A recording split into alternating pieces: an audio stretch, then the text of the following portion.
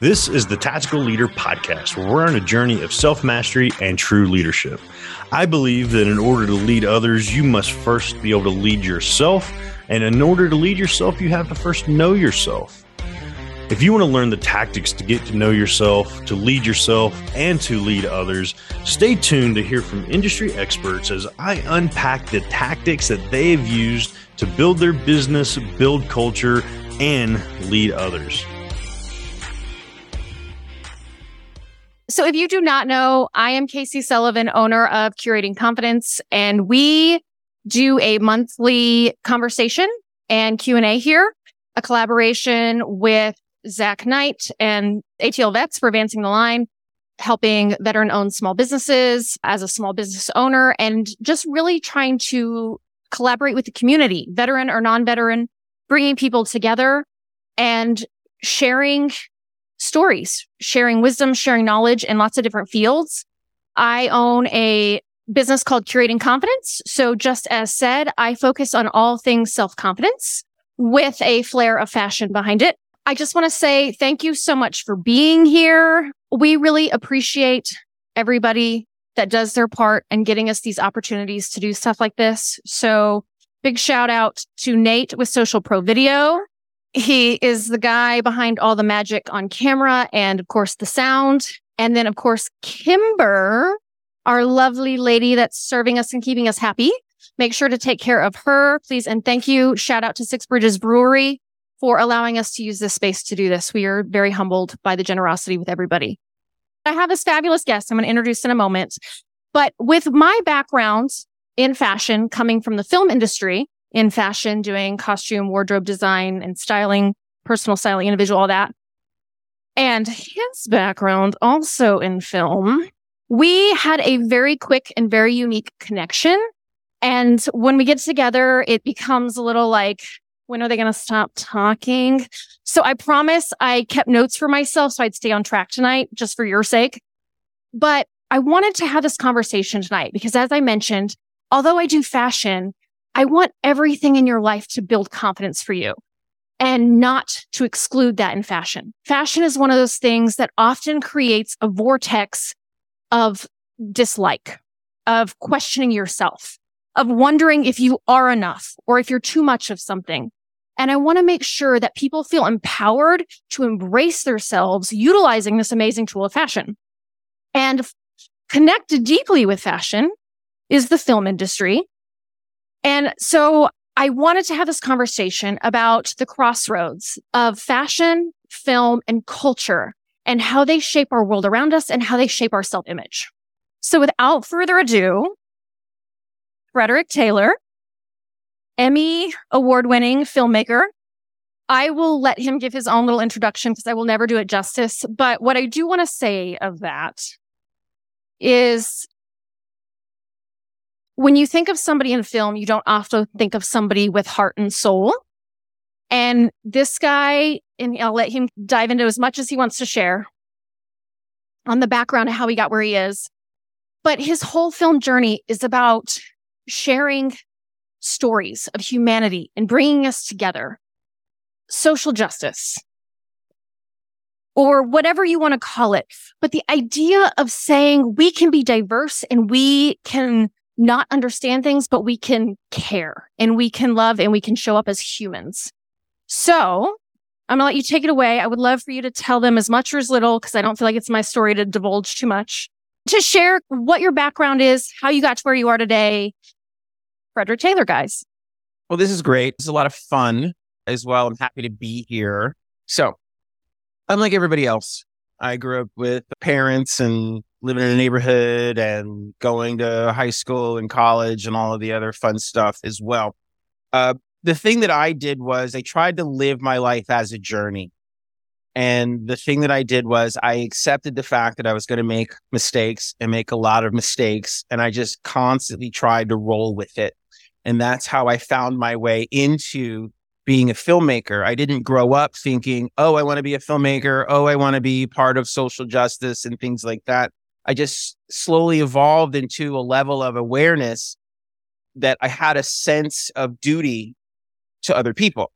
So I was always the weird kid that would protect the other kids in the schoolyard from getting beaten up by the bully and stuff like that. So I just always had this sense of equity and fair play as well.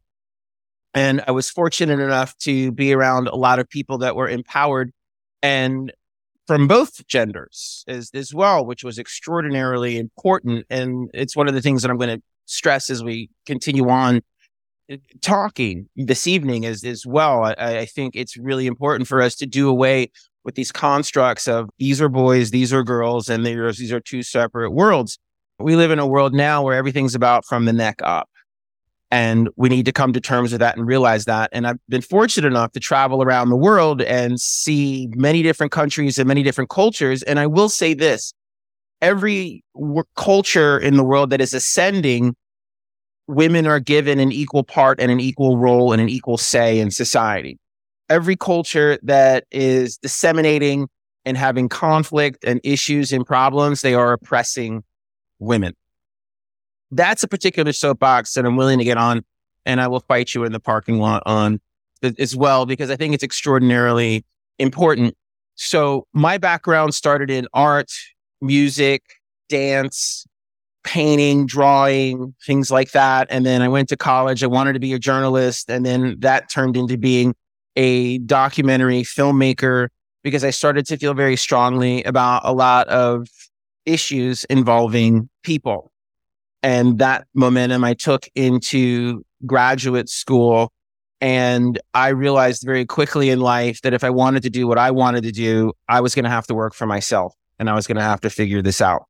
So that's the path that I went down. And I started as a company. It started in my dorm room. Then it moved over into my apartment. And then it moved over into a 1-room office. And it turned into a 2-room office and then a 3-room office. And now I have a big office and it's in Buckhead. And I sit on the board of governors at the Buckhead Club. And even that was an accident. I stumbled into that. Somebody thought it'd be a good idea if I go hang out at the Buckhead Club, and then I'm hanging out at the Buckhead Club. And then someone thought it'd be a good idea that I sit on the board of governors as well. And the best part about it is I get to be my authentic self.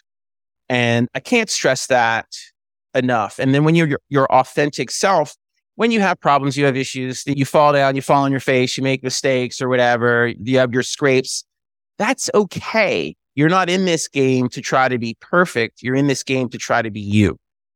And that's probably the biggest thing that I want to be able to talk about and stress in within the construct of curating confidence and things like that. I think sometimes we mistake that for being that I've got to be perfect. I want to be like those great self-help gurus that are out there and they look perfect. Everything's working out for them. I want to be like that. No, that's not real. What's real is the life that you're living, and it's your ability to react to issues and react to conflict and to react to these trials and tribulations that we all have. And we all make mistakes, but we have the ability to always at any particular time pick ourselves up, dust ourselves off, and continue on with our journey as well. So coming from that, and I lied, I'm going to divulge a little bit that he didn't divulge there and hope he doesn't kill me later. No. So coming from the south side of Chicago and working in Hollywood and now owning your own film company, Tomorrow Pictures, by the way, guys, I forgot to announce that earlier, here in Atlanta, and having the success that you've seen in the film world and in other areas of life. As a person, as a filmmaker, sharing real stories of real people, coming from the background that you've had, and even from like Hollywood and the music background and that industry being a very different world, how did that shape your self-image and keep you grounded into what you're doing now? Well, initially it crippled it because I grew up in the hip hop era and you saw people that were extraordinarily successful. For those of you that remember the 90s. So one of the things you remember about the 1990s was that a lot of people made a lot of money and they did a lot of stuff. And there were a lot of super, super famous people. And I think you could say late 80s, 90s, early 2000s, where it was just sort of ridiculous. And that was the standard. You had to be uber important, uber rich, uber powerful, uber pretty, and uber everything. And if you fell short of that, you were nobody. And that was one of the things that I had to really work out for myself. I remember I was doing a video for Russell Simmons. He had a TV show called One World Music Beat, and I was his cameraman for the Southeast. One of the things that I discovered about being in that particular world where, I would be doing things like I'd interview, she would be interviewing, I'd be shooting, and it would be Elton John or these other famous people and things like that, where I had to come to terms with where I was in my life and what I was doing, and that still had value. And then I can't spend a lot of time chasing that. So we did this interview with Chris Tucker once. We shot Puff Daddy. We did it all. And so there was this one interview with Chris Tucker, and Chris Tucker just became fixated with me because he noticed that I was doing everything, but I wasn't saying too much. I was actually doing my job, which, if anyone has ever worked in the hip hop industry, is weird. No one does their job. Everyone is posing and everyone is just flossing, I think is the term that they use.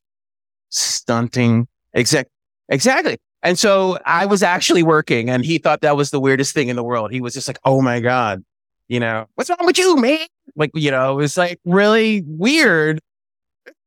And he came over to me, and of course he yelled it because he yells everything. He never speaks quietly. It's really awkward. And he says, Fred, why are you on the low all the time? You're always on the low. I don't understand. And I had this moment where I was like, oh my God, he's so right. I'm on the low. I'm like operating below the frequency of what everybody else is doing. How am I going to make it in this business if I am not flossing and stunting? And how do you do that? I have no idea. I just know how to work hard and do the best job I possibly can. And that's when I realized that the industry that I was in at that particular time, doing the best job that you possibly can, doesn't mean anything to anybody. I was in the wrong industry. So I needed to shift, and I needed to pivot. And it was important that I did that. And then I didn't spend all this time chasing the dragon in that universe. Even though I worked with everybody, it was around everybody. It was like TLC, Arrested Development. It was like Tony Braxton, Usher, all these people. And I just floated through, but it wasn't what I wanted. And I had to come to terms with who I was versus what was going on around me. Fast forward now, I've stayed myself. Now, a lot of these people circle back around and they want me to help them. Does anyone know who David Banner is? Okay, so David Banner comes to me and he says, I want to be an actor. And I need you to help me. I need you to coach me on how to be an actor. I have an opportunity to be in this film. The Butler, he plays the husband of Mariah Carey in The Butler, but he knows nothing about acting. So I have to teach him how to do his scene, essentially.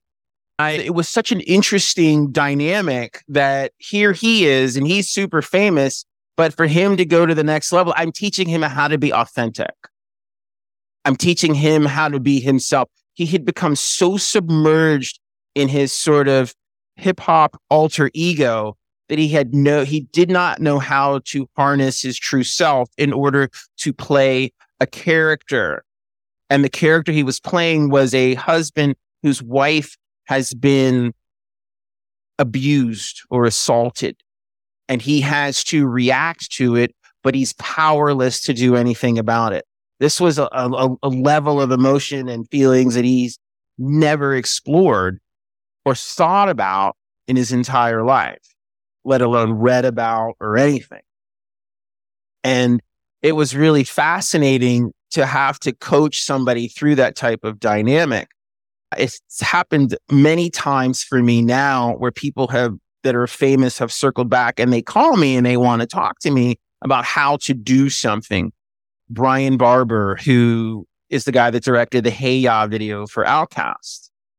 During the pandemic, there's Brian. He's sitting in my office in the chair across from me at my desk. And anyone that's coming to my office knows sitting in that chair what it's like to have to talk to me across that desk. And he's trying to figure out his career because his career has taken a very strange turn. And he's trying to figure out how to make his career better.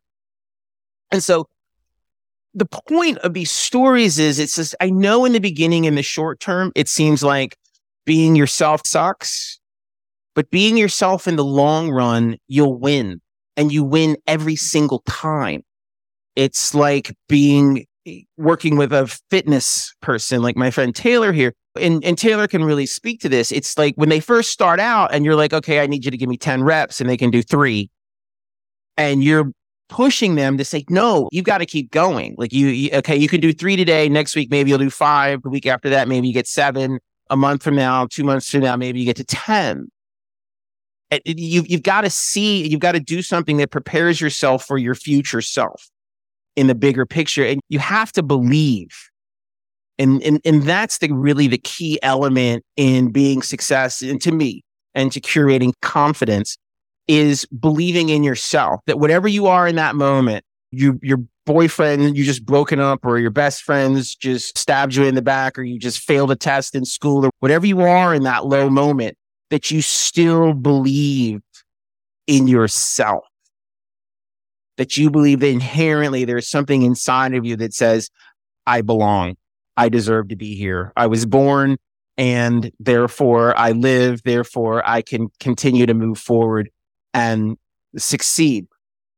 And that's the thing that makes all of the difference in the world. It's some of the things that we've talked about as well, living and dying in Los Angeles. And if you go to Los Angeles, you will live and you will die.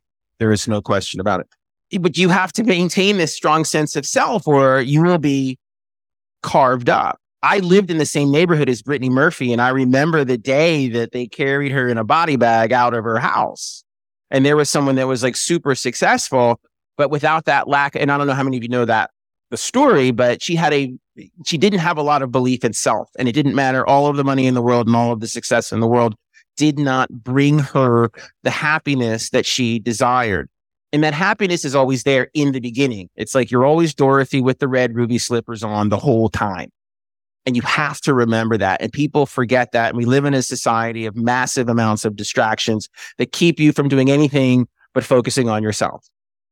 So that's why, when you go down these rabbit holes of your phone and streaming and talking to the wrong people, you're not paying attention to yourself, focus on yourself. And again, I'm just using Taylor because she works with people in the fitness world. It's like, you've got to focus, stay here, stay in the moment, do the reps. That will get you through. It may not feel like it's going to do anything for you now, but it will, you guarantee it will do something for you later. The same way that you build your physical self, you can build your mental and emotional and spiritual self as well. That's my long answer. So as you can see, he is a wealth of information, and he just answered like 9 of my questions in one. So you're a rock star.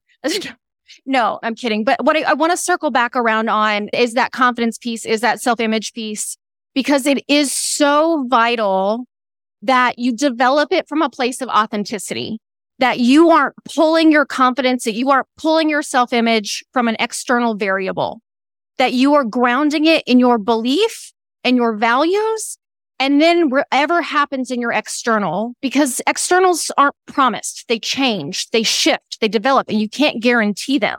So if your confidence and your self-image is built on only the external, which our culture tends to precipitate as it's pouring down rain, we need to stay focused on how to truly develop that self-confidence on the internal, on the pieces of your beliefs in yourself and the beliefs of your core values, and leaning in on that, because in the end, that's all you have left.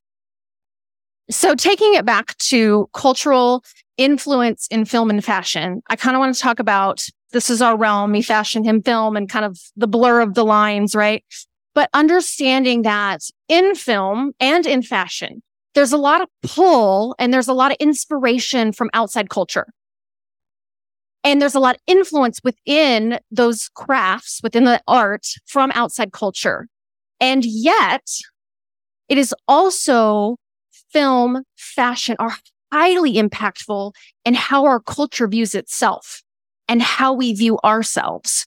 So I would love to hear kind of your impression on how you can take something like fashion and film and develop self-image, and how you can navigate that in a more positive way versus going down what we just talked about, losing yourself in the moment.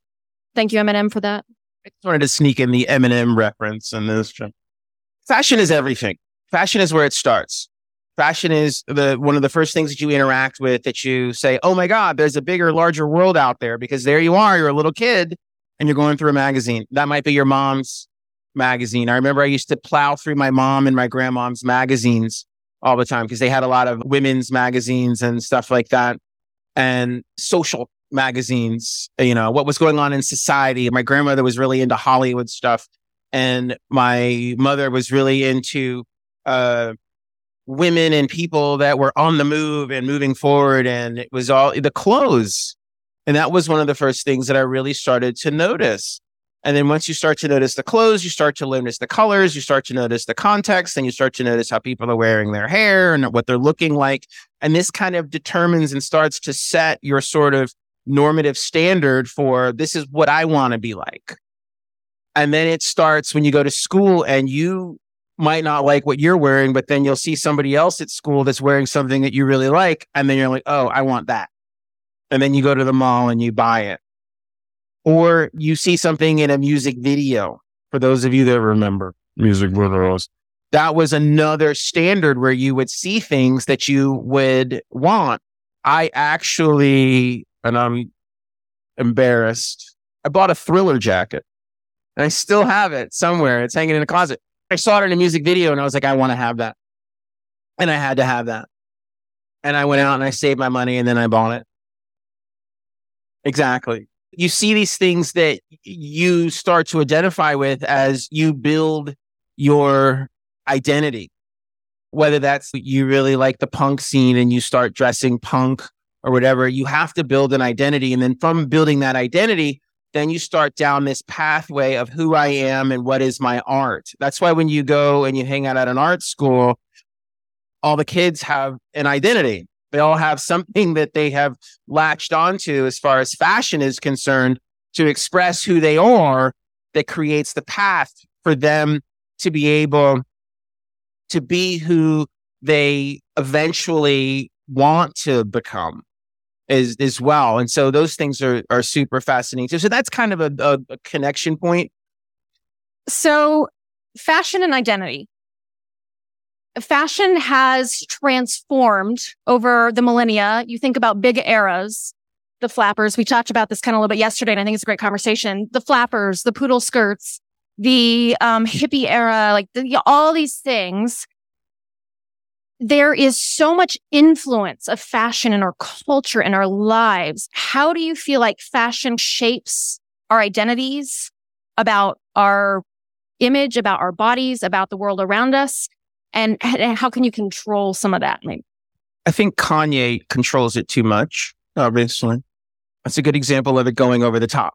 But yeah, you can't move forward without some sort of identity about what you look like. And even if you are famous now, people write about you and they say they saw you on a runway or a carpet or whatever, and you didn't look good.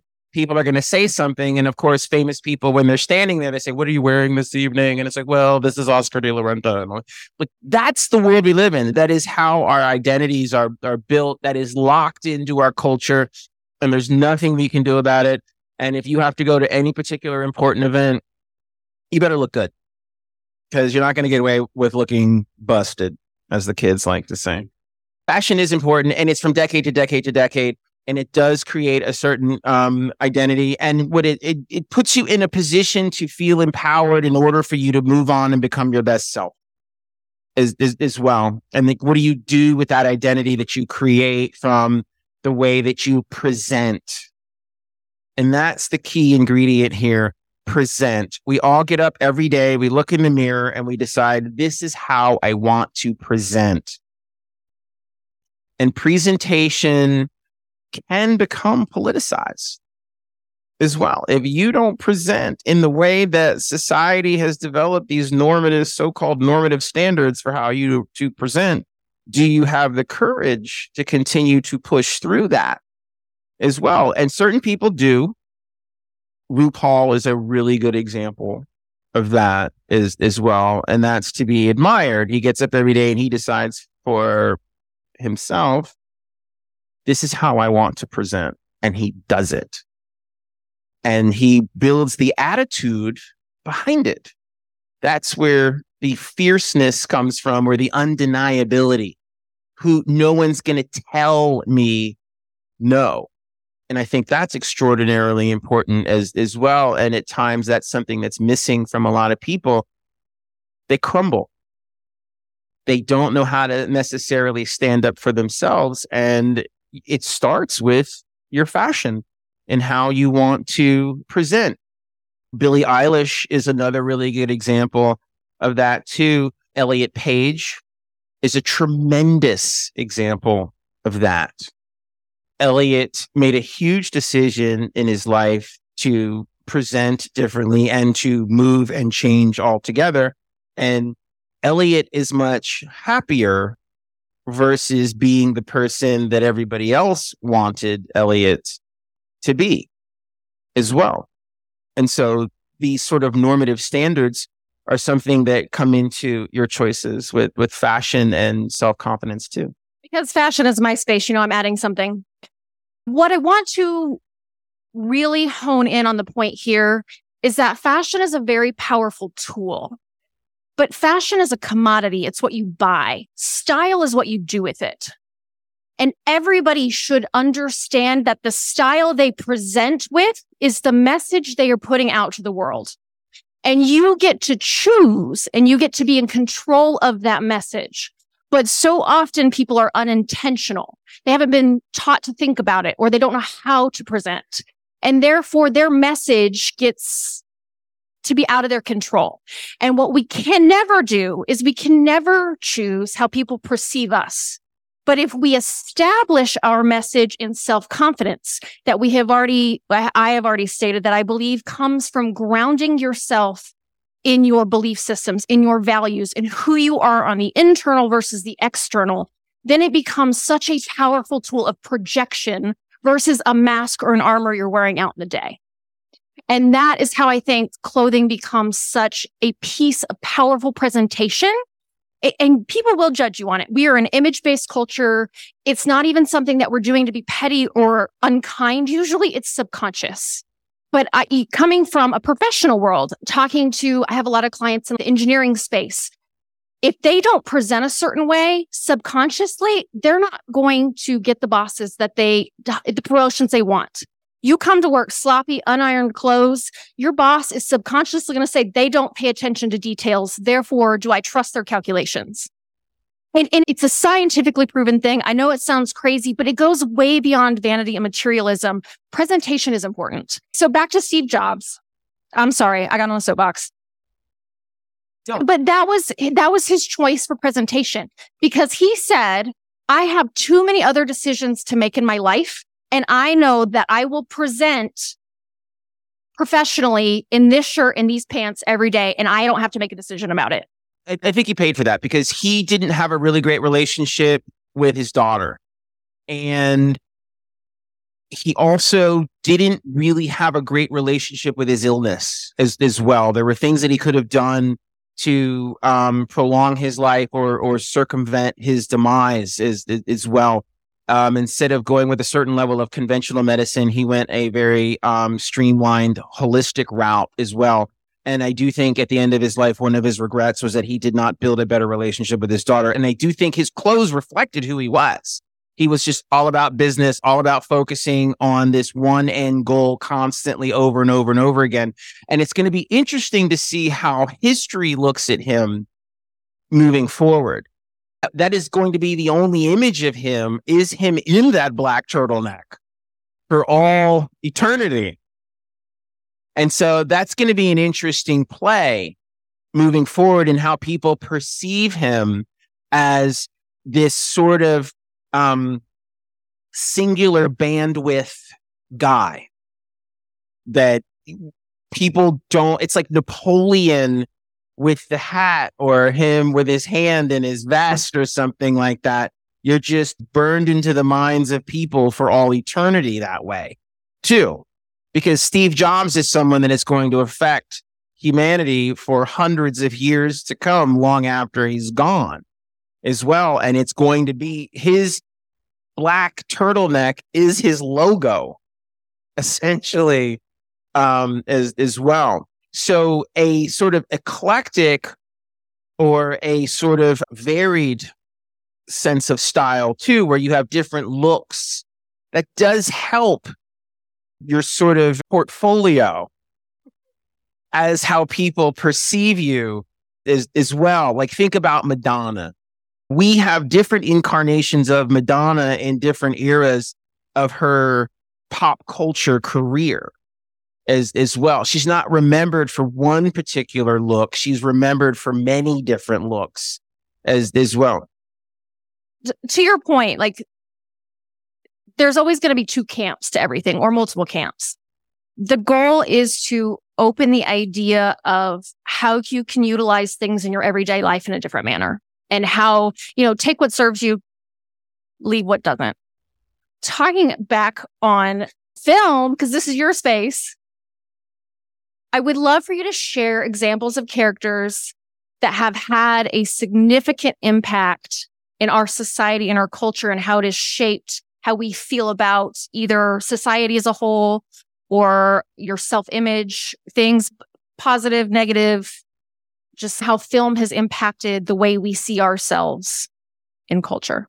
I think there's a dividing line. I think it comes down to one film in the era that we live in versus all things before, and that's the movie Clueless.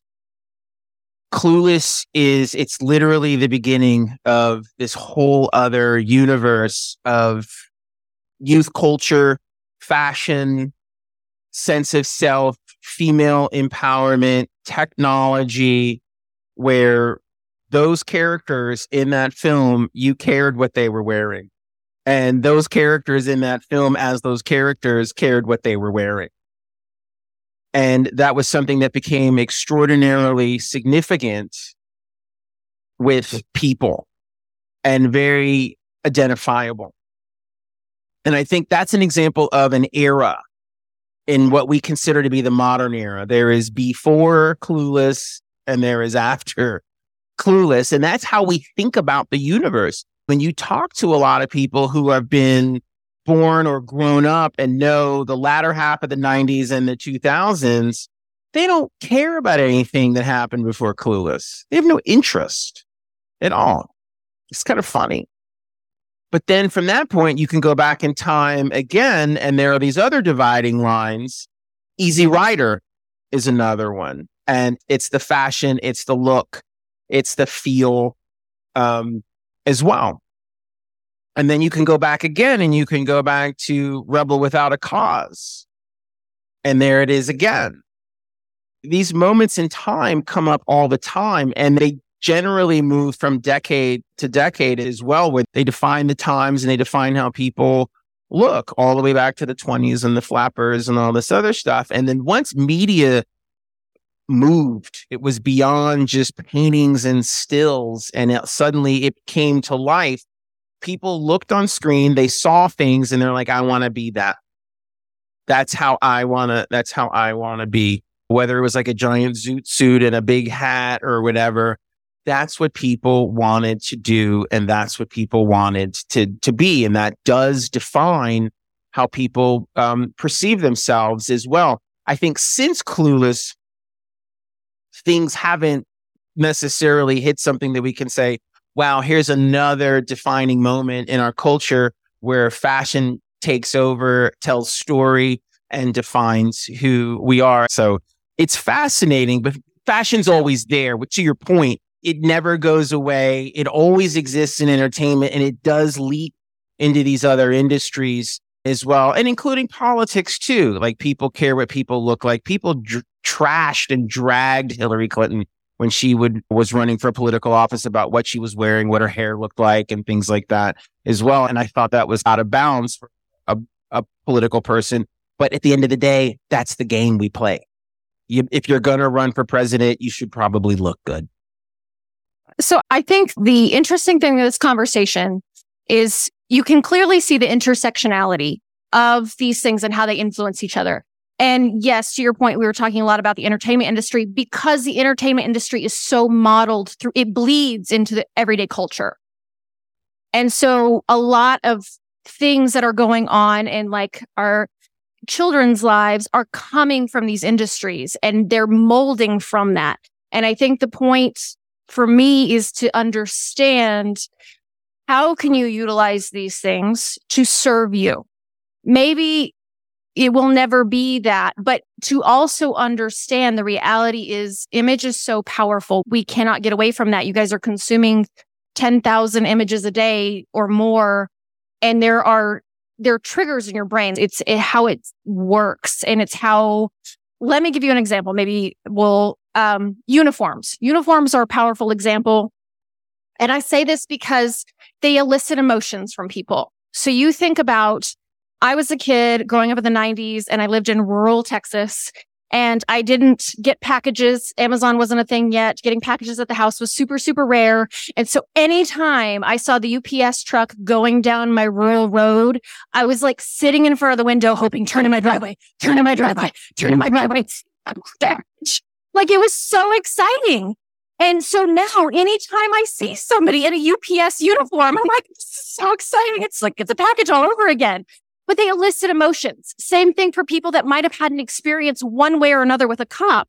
They're going to have an emotion that is elicited from that person in that uniform. So what my point is, if you are not wearing a uniform, you're still eliciting emotions from people. And are you in control of it?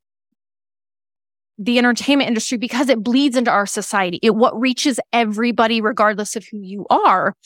And it shapes how we think, feel about ourselves and our culture. So we are at time. I love this engaging conversation. I am going to ask you for one quick success story in film that you feel helped you with positive image. The Benetton ads that were in the early 1990s. Yeah, exactly. Before that particular time in advertising, and I'm just going to cut through the bone here. Advertising was very compartmentalized. We did not see people of all different sizes, shapes, colors, backgrounds presenting together. And Benetton was the first time that we ever really saw that. And that was one of the most powerful ads that I had ever seen in my life, where I saw different people of different backgrounds wearing clothes from the same brand at the same time in a picture. And then fast forward to now, we actually see advertising with women of all shape, sizes, and colors as well. And that is extraordinarily significant because that is a proper representation of who we are as a society. We are a society of diverse people from all different backgrounds from all over the world. And advertising has lagged behind in that for generations. And finally, we've gotten to the point where it's pretty normal now. We don't think too much about it. It seems like it's a regular thing that happens all the time. And those are the types of things that using fashion, once again, empowers people. Because maybe a girl that is a little bit more of a plus size sees some sort of representation of herself and she says, hey, I belong. Or we have one kid's Indian, one kid's Persian, one kid's white, one kid's black, one kid's Asian, and they're all hanging out together and they're wearing cool clothes. And it says, hey, we can all hang out together too. That's very powerful as well. And so there's a lot of messages that can be brought to the discourse of our society that are very positive for everyone. That don't have to be preachy, don't have to be wordy, don't have to be over the top. And this is the power of fashion. And this is the thing that people forget. And I know that people drag fashion sometimes and they think it doesn't matter. It does. Because what it does is it brings people together. And it allows everyone on every level to participate. And it is the only thing that we do in this country that is creative and artistic. When you go to a fashion show, you can't have a problem with anybody. You can't walk into a fashion show and say, I don't like this person or that person, or I don't like the orientation of that person. I don't like that. Not going to work. Fashion is the only venue that we have that is sort of resilient and Teflon to these other types of agendas that orbit around us in society that say, no, you can't do that. In fashion, you can do anything and you can do everything and you can be exactly who you want and you can present any way that you want to be as well. And it is inclusive of everyone at all times. And I think that's one of the things that I find to be amazing. And the Benetton ad would be the one for me, where I think it's one of the greatest points in the history of advertising and entertainment, where that image, when the first time I saw that, it was at a very influential time in my life. It changed my life. It made me feel like I belonged and that I could continue on and be the best person that I am. Awesome. I love it. Does anybody, we have time for maybe one, maybe two other questions. Anybody have a question they'd like to ask or a statement they'd like to share? Knowledge is power. The young lady there that's sitting in the background that is still in school. Do you have any question at all, being in this room full of adults? I know it's terrible. I get it. It's not. It's okay. You're good. Wow, that's impressive. That you are truly a mature person. And in 10 years, can I have a job? Okay, good. Thank you. I will come work for you. Do you have any questions about this? Is there anything that you think about this? You go to school. You are around other kids. You guys judge each other for everything. What you look like and what you're wearing and the walk and the talk and who's cool and who's ugly and all of this other stuff. And you have to get up every day and decide what you're going to wear in order to get through your day and to keep people from bothering you so you can just get through your day because you live in the hell of school and you can't see the light at the end of the tunnel that someday you're going to graduate, you're going to go to college, and you're going to go out in the real world, which is like 20 minutes away, but it doesn't seem like it. And then you have a whole nother life of 80 years after that. How do you handle all of that? We wear uniforms at my school, so there's not too much variation. But with different events, people will generally wear a similar type of thing, but with maybe colors no one has done before. And so you're matching everyone and not standing out, but you're standing out slightly. And that's usually what brings like compliments and stuff. So we have a rule at our school. When you're wearing a skirt, it has to be 3 inches or less above the knee. But all the girls like to be special and roll their skirt. So I'm one of the kids who don't roll their skirt. And so it does bring me attention. It does bring me attention, but people have gotten to know that as one of my identities, I'm just the kid who wears a long skirt.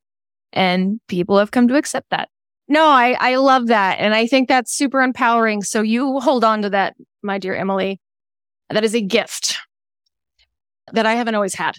Hello, beautiful people. So I'm not sure if Aaliyah was before Clueless or not, but I had to mention this because I'm a Korean woman and I have my Korean version of Aaliyah, who in the 90s did not have a door knocker earring, Tommy Hilfiger boxers, and baggy pants that are sweeping the streets of NYC. I'm from New York, right? We all had that. So this is going to lead to my question. Now that's coming back. The oversized fleece, the oversized jeans, the Janko, they're all coming back. And this is me trying to be my cool aunt with my niece who's just turned 12 years old. And she's complaining to me, oh my gosh, I can't believe at school we can't wear spaghetti straps. That's it has to be thicker than 2 fingers. I was like literally like this. She goes, yeah, the straps have to be thicker. And I don't like wearing those because she likes to dress baggy because that's what the cool kids wear. So the question for you, Fred, is as adults, when we want to connect with our children, because right now, social media does what it does, and it does deliver a lot of positive impact. At the same time, it makes it a little more difficult at times to connect. Like we go out and have family outings, and the kids are on the phone. And I try to use fashion to connect with my niece. I'll whip out that picture of me with the Aliyah fashion. I'm like, that was Auntie. She's like, oh my God, that's you. I'm like, yeah, I used to be cool too.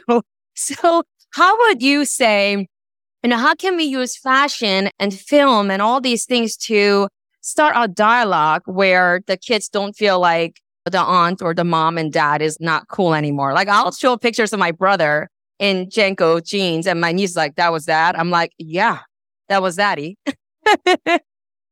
That's a really interesting question. I think a lot of it has to do with the evolution of fashion. It's your level of fashion knowledge. You want to be able to sit down with the kids in your life that you are influencing, that you are raising in the village that you live in, and show them that fashion's been a big deal for 100 years. And that this is something that evolves and is an evolution, and they're only a part of the evolutionary chain. As much as they think they are the bomb, that is temporary. And it's a really good life learning lesson about everything in life. Everything in life is temporary. It is literally here today, gone tomorrow. They can't believe that what they're doing now will become old. I once had parachute pants and could break dance, and I thought that was the end of the world. Nothing else was going to happen. That was it. But that's not true. The world keeps moving forward. So it's a really great opportunity. And this is what I do, because I have my little nieces and nephews and things like that too. And so I really try to focus into those spaces of, this is really great now, but it's going to continue to move forward. Enjoy it as much as you can. Get as much as you can out of it. And for my friend here as well, enjoy your life. Enjoy your youth. Be proud of who you are. Stand tall, because these are some of the most important moments in your life that are going to formulate who you will become as an adult. Now, I told the story about that Thriller jacket. I wore the crap out of that Thriller jacket too. And I didn't care what anybody said. I was embarrassing my parents and everybody else, and I didn't care. I wore it everywhere I went. And you know what it did? It made me the person I am today, that I'm proud of who I am. And I think that's what's really important. And those are the things that you emphasize with these kids. You lean into it. That's what they want to do. But also with fashion, you have the discussion about, here are the sort of parameters for different venues that you operate in, like at school or in other places. So if you're not allowed to wear the spaghetti strap, you can't wear the spaghetti strap here. And you have to understand that, because there are many things that we cannot do in certain venues. Like, if the speed limit's 65, go 65. And so it's important to teach people parameters and limits as well. And with fashion, and especially with youth, it's a tremendous opportunity to do that as well. So I try to look at it as teaching moments. And I have nieces and stuff like that, and they start looking like ladies by the time they're 13, and you're just like, oh my God. And you have to coach them into a space for growth, and to also protect themselves too. I mean, these things are very important and they're very complicated. So you just have to take time with them.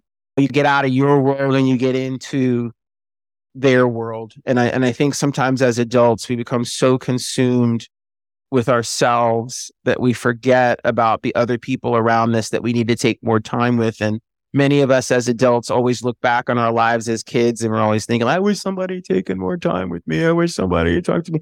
So here's the opportunity for us to do that.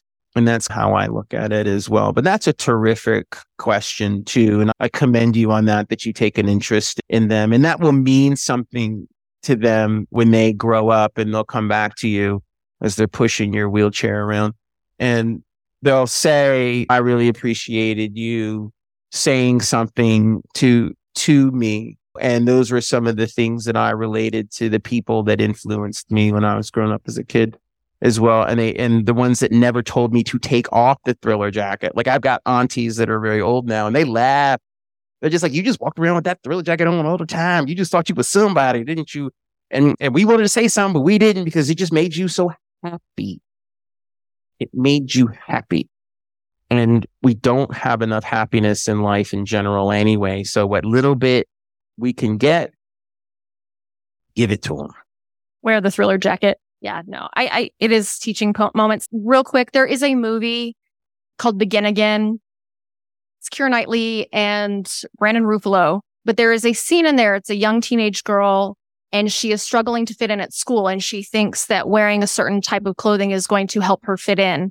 And there is a teaching moment where this mentor, she's not the mom, she's not technically an aunt, but she's a mentor in the space, takes her shopping and shows how to utilize fashion to fit today's culture, but it doesn't have to be provocative to fit her age. And I think it really does boil down to the teaching moments and how can you meet people where they're at, regardless of age. And understanding that what you mentioned, like teaching moments of this is the appropriate time to wear this and this is not. It's something I call image IQ, which I'm going to make the blanket statement that our culture really struggles with right now. But it's understanding that you can be authentic and show up as yourself. But there's a way to do that appropriately at work. There's a way to do that appropriate at school, in your off time, in brunch with your friends, or whatever the occasion might be. But to be able to stay grounded in yourself and your confidence in your image enough to just be yourself, but do it appropriately in the setting. And I think that's a very valuable lesson you can teach as well.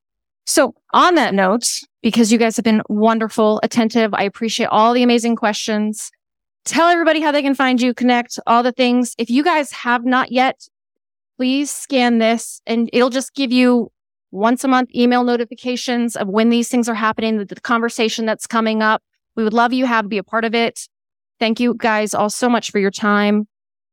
Yeah, thanks for coming. I'm going to pass you out things that are me.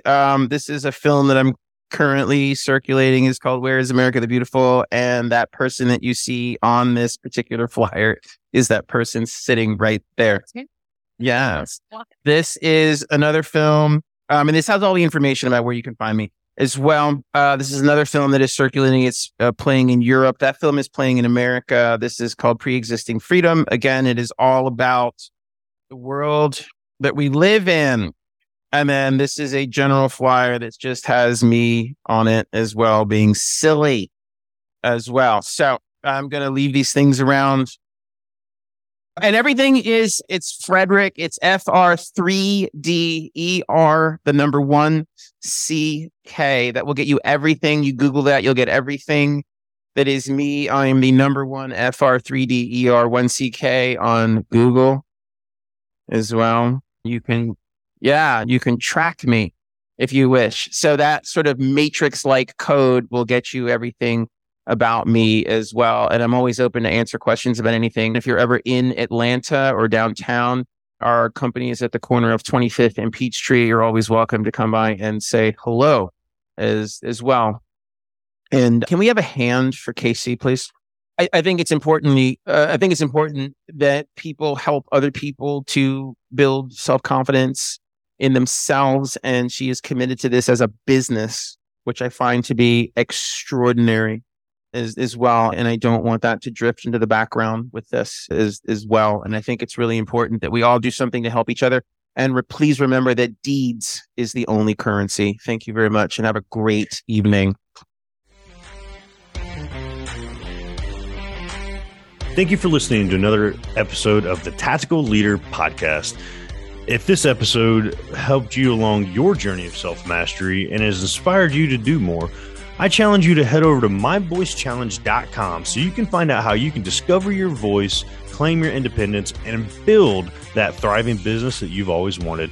Again, that's myvoicechallenge.com.